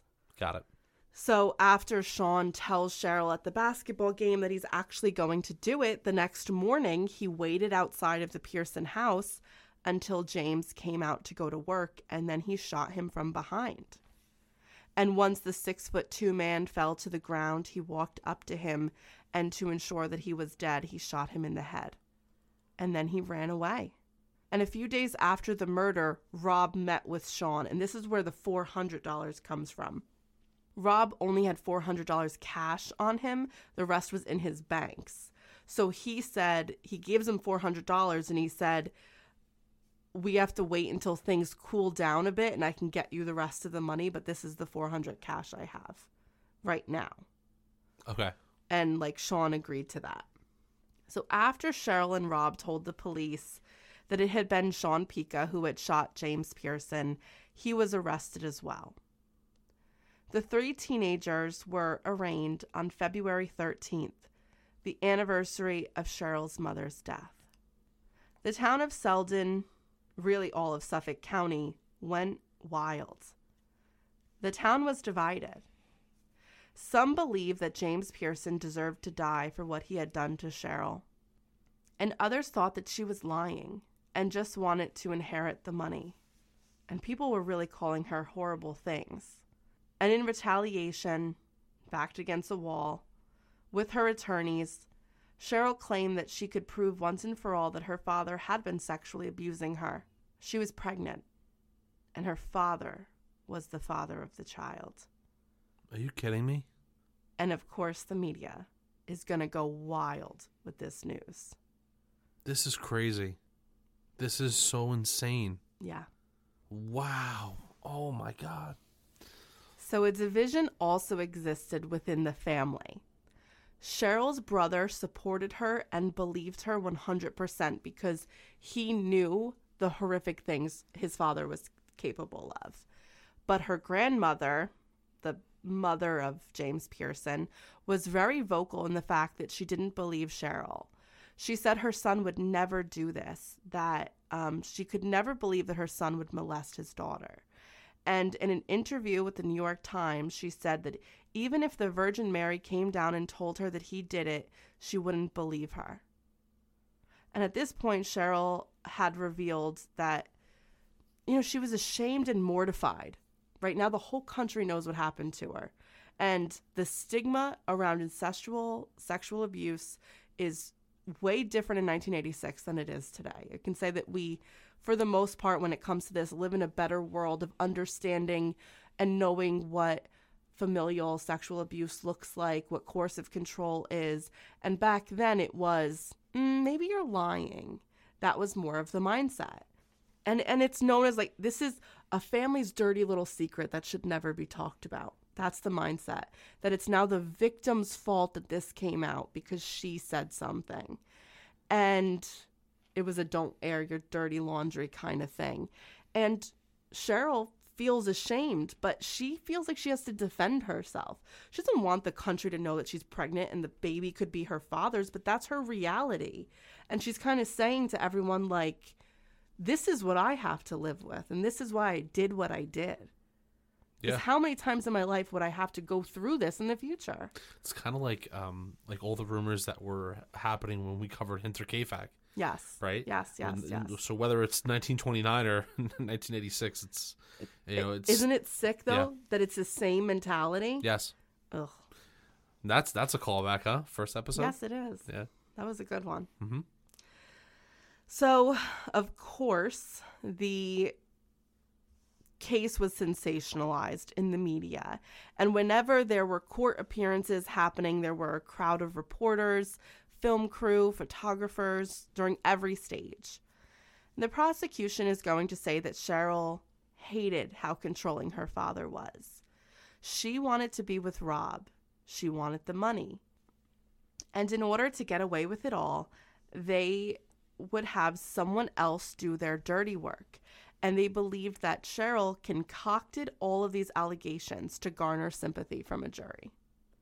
That's what their claim is going to be. So throughout the trial, Rob and Cheryl remain in a relationship. They stay together through this whole time. They never break up. Both of them make bail. Rob's family pays for his bail. Cheryl's brother pays for her bail. And unfortunately, Sean Pica's family didn't have a lot of money, so it took them 2 weeks to get the money to pay for his bail, which is so sad because I feel like he's such a victim in this case as well. So while awaiting trial, Cheryl suffered from very heavy vaginal bleeding and had to be rushed to the hospital, where it was determined that she suffered a miscarriage. Because she claimed that her father was the father of the child, it would help her defense if a DNA sample was taken. So it was. But it was determined that Rob was actually the father of the child. It's like she didn't know who the father was, but she assumed that maybe it's my father because she was having somewhat protective sex with Rob. And her father wasn't allowing that. So all these people now are probably in the woodwork saying all these nasty rumors, and being completely insensitive, saying that they did it to cover up the fact that she was pregnant, probably. Exactly. All this other crap. Exactly. And that's the injustice of this whole thing is you have a victim here who has gone through hell. And that is the way that you're going to be towards a victim. I'm so glad we are far removed in certain ways to that, because that just shows the growth of all of us as a society. Because that is so heart-wrenching that someone goes through that and your first thing is, oh, well, that was a concocted plan. And you know what? Right. There was sort of a plan to get rid of the father, yes, but the abuse wasn't lied about. You can't take away that. You can't take away all the misdeeds that were going on. And another thing is now you have people watching, and because of the way Cheryl's treated, they might be in a similar situation, whether it's with their father or another family member or just somebody else. They're going through sexual abuse and they're thinking, why would I come forward? I don't want to be treated like that. Of course. And then that stops people from coming forward. Yep. So, obviously the fact that the DNA sample was revealed to be Rob's, like the child, it's going to hurt her defense. So because of this, her lawyer suggested that they attempt to make a deal with the prosecution. Instead of going to trial, let's just try to plead down. So it's offered that if Cheryl pled down to manslaughter, that a judge would determine her sentencing. She agreed in hopes that the judge would consider the mitigating circumstances like they did in the Wallace case. So that means there's no longer the trial stops. Rob Cuccio and Sean Pica also take their pleas. Rob takes a plea for solicitation, and Sean takes a plea for manslaughter. On April 7th, 1987, they were both sentenced. Rob was sentenced to 5 years probation because, remember, Rob's interaction was very limited. He had one talk with Sean, and then he paid him the $400. Sean Pica received 24 years in prison. Right, cool. So the quiet kid, the I don't want to say poor, that but only was involved in this for 4 months. Right. So the less fortunate kid that comes from this less fortunate family, okay, who's quiet and not as, like everybody else now gets his whole entire life ripped from him because of one bad call that a 16-year-old makes. Yeah. It's just like, it's really unfortunate for him too. From a conversation that happened in homeroom. Right. So that's hard. So 5 months later, Cheryl would be sentenced. But first, she was allowed to produce witnesses in reference to the mitigating circumstances. Later, Cheryl would reflect that it had not been the prosecution's accusations and the hurtful things that the media said that got to her, but rather it was the witnesses that spoke during this portion of her sentencing that broke her heart. 20 people were called to the stand, all of them adults, and all of them had the power to stop what had been happening to Cheryl. And all of them admitted that they had a feeling about what was going on regarding the sexual abuse, and that they knew what was going on when it came to the physical abuse. In the court case, they call it incest. And yes, while we're talking about a father and a daughter, this cannot be referred to as just incest. That term implies consent. There was no consent. So now it's referred to as incestual sexual abuse or familial sexual abuse. All of the witnesses knew violent physical abuse was taking place. They knew about the sexual part but had not seen it, and no one did anything. They all said that they were too scared of James Pierson to ever come forward. For example, and this is a witness in addition to the 20 witnesses that said that, this witness is totally innocent. She did the right thing here. So this is one of Cheryl's classmates, a girl named Diane. So on Valentine's Day of 1984, so when Cheryl's a sophomore in high school, this is when she first started dating Rob, she observed, Diane did, Cheryl being dropped off at school by her father. As she was getting out of the car, she was pulled back in by her wrist by her father, who then started punching her in the face. She said that he punched her about 4 or 5 times. She saw Cheryl slump over. Diane was horrified by what she saw, so she told one of the guidance counselors.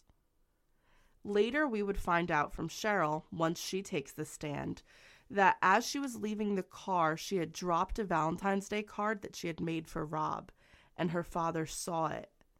So he dragged her back into the car and punched her in the head until she passed out. This is something that he did often.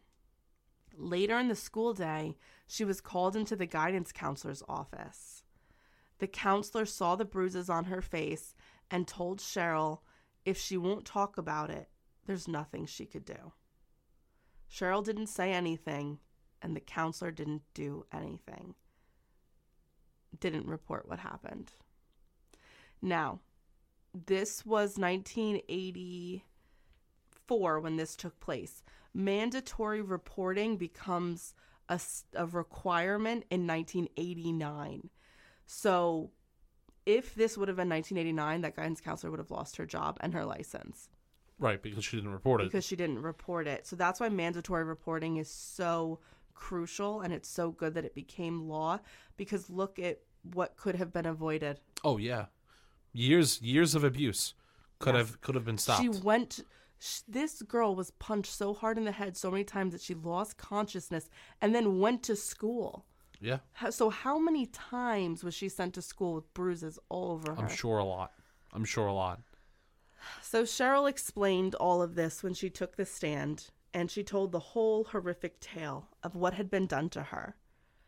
And it would take the presiding judge 3 weeks to make a decision as to how to sentence Cheryl. Finally, a choice had been made. Cheryl fainted when she heard that she had been sentenced to 6 months in prison and 5 years probation. She was relieved. Cheryl said that she actually felt safe for the first time in prison. She knew when those bars closed at night that no one was coming into her room, and she knew that Joanne was safe. In fact, she had never slept so well. In the end, she said, 6 months was nothing when you had already served 6 years. Cheryl was released after 3 months, and Rob and her brother went to go pick her up. The couple got engaged shortly thereafter and were married in a beautiful ceremony. The couple are still married today, and they have 2 beautiful girls who are now adults. They have a strong bond, and they've gone through so much together. And they even wrote a book about this case, which I used to help write the case, and I have it linked in the show notes, about what they'd gone through and Cheryl's survival. But what about Sean Pica? In all of her interviews and the book, Cheryl has said numerous times that her only regret is what Sean had to endure.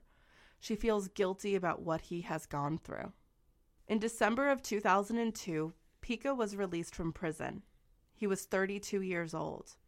In prison, he was connected with a program called Hudson Link, which gives prisoners a second chance by helping them earn college degrees. He now serves on the board of directors and helps other prisoners the way that he was helped. And he really enjoys his work doing that. And in every interview I've seen him give, he gets very emotional when he talks about how he's able to contribute and help people that have made the same mistakes that he did. It's nice that he turned his life around and was able to make something of it. Make something positive of it. And he has a family now. And well, that's good. so Cheryl works to help people too. She's become an advocate for those who have suffered sexual abuse. It's not your shame to carry. People will believe you, and it doesn't have to define the rest of your life. That was crazy, right? It is. And those are very wise words to somebody who really went through a lot of shit. I feel like we just went through a lot of shit. I know. Yeah. Twists and turns, that was one hell of a roller coaster. That let me was tell intense. you. Nothing like at Disney. This is No, this was not a Disney ride. No, this was pretty crazy. All right, so before we go, what I want to do is say thank you so much to all of our new supporters on Patreon. You do not know how much you are helping us. We appreciate it, and we hope you're enjoying those extra 2 bonus episodes a month. I'm sure they're always good to help you get through your week. So we want to say thank you so much to Kathleen Parks, Stacy Maxwell, Elise Leardom Gadsden, Jackie Rodriguez, Kelton Niels, Nicole Smith, Alyssa Saby, Kyle Roost, Jennifer Emmons, Brittany Blevins, Emily Diaz, Frank Hall, Natasha Argenti, Nate Rugamir, Mark Sontag, Nicole Diaz, Joni Bean, Franny, Susan Trimble, Elizabeth Kendall, Sarah Adams, Sophia Tahir Khani, Sarah Kelly, Misty Trotter, Nathan Wilcoxon, Kel, Abigail Vaughn, Gail, Rebecca Calhoun, Brittany Baste, Sam Beebe, Becky Pandre, Angie Schultz, BB Glazer, Jen, Dylan Hall, Emily Fontenot, Ivy Jewell, Stephanie Brown, April Brown, Shelby, Jennifer Bales, and Jennifer Whitaker. Thank you guys so much for joining Patreon. Please let us know if you need anything. And until next time, guys, don't park next to vans. Bye, guys.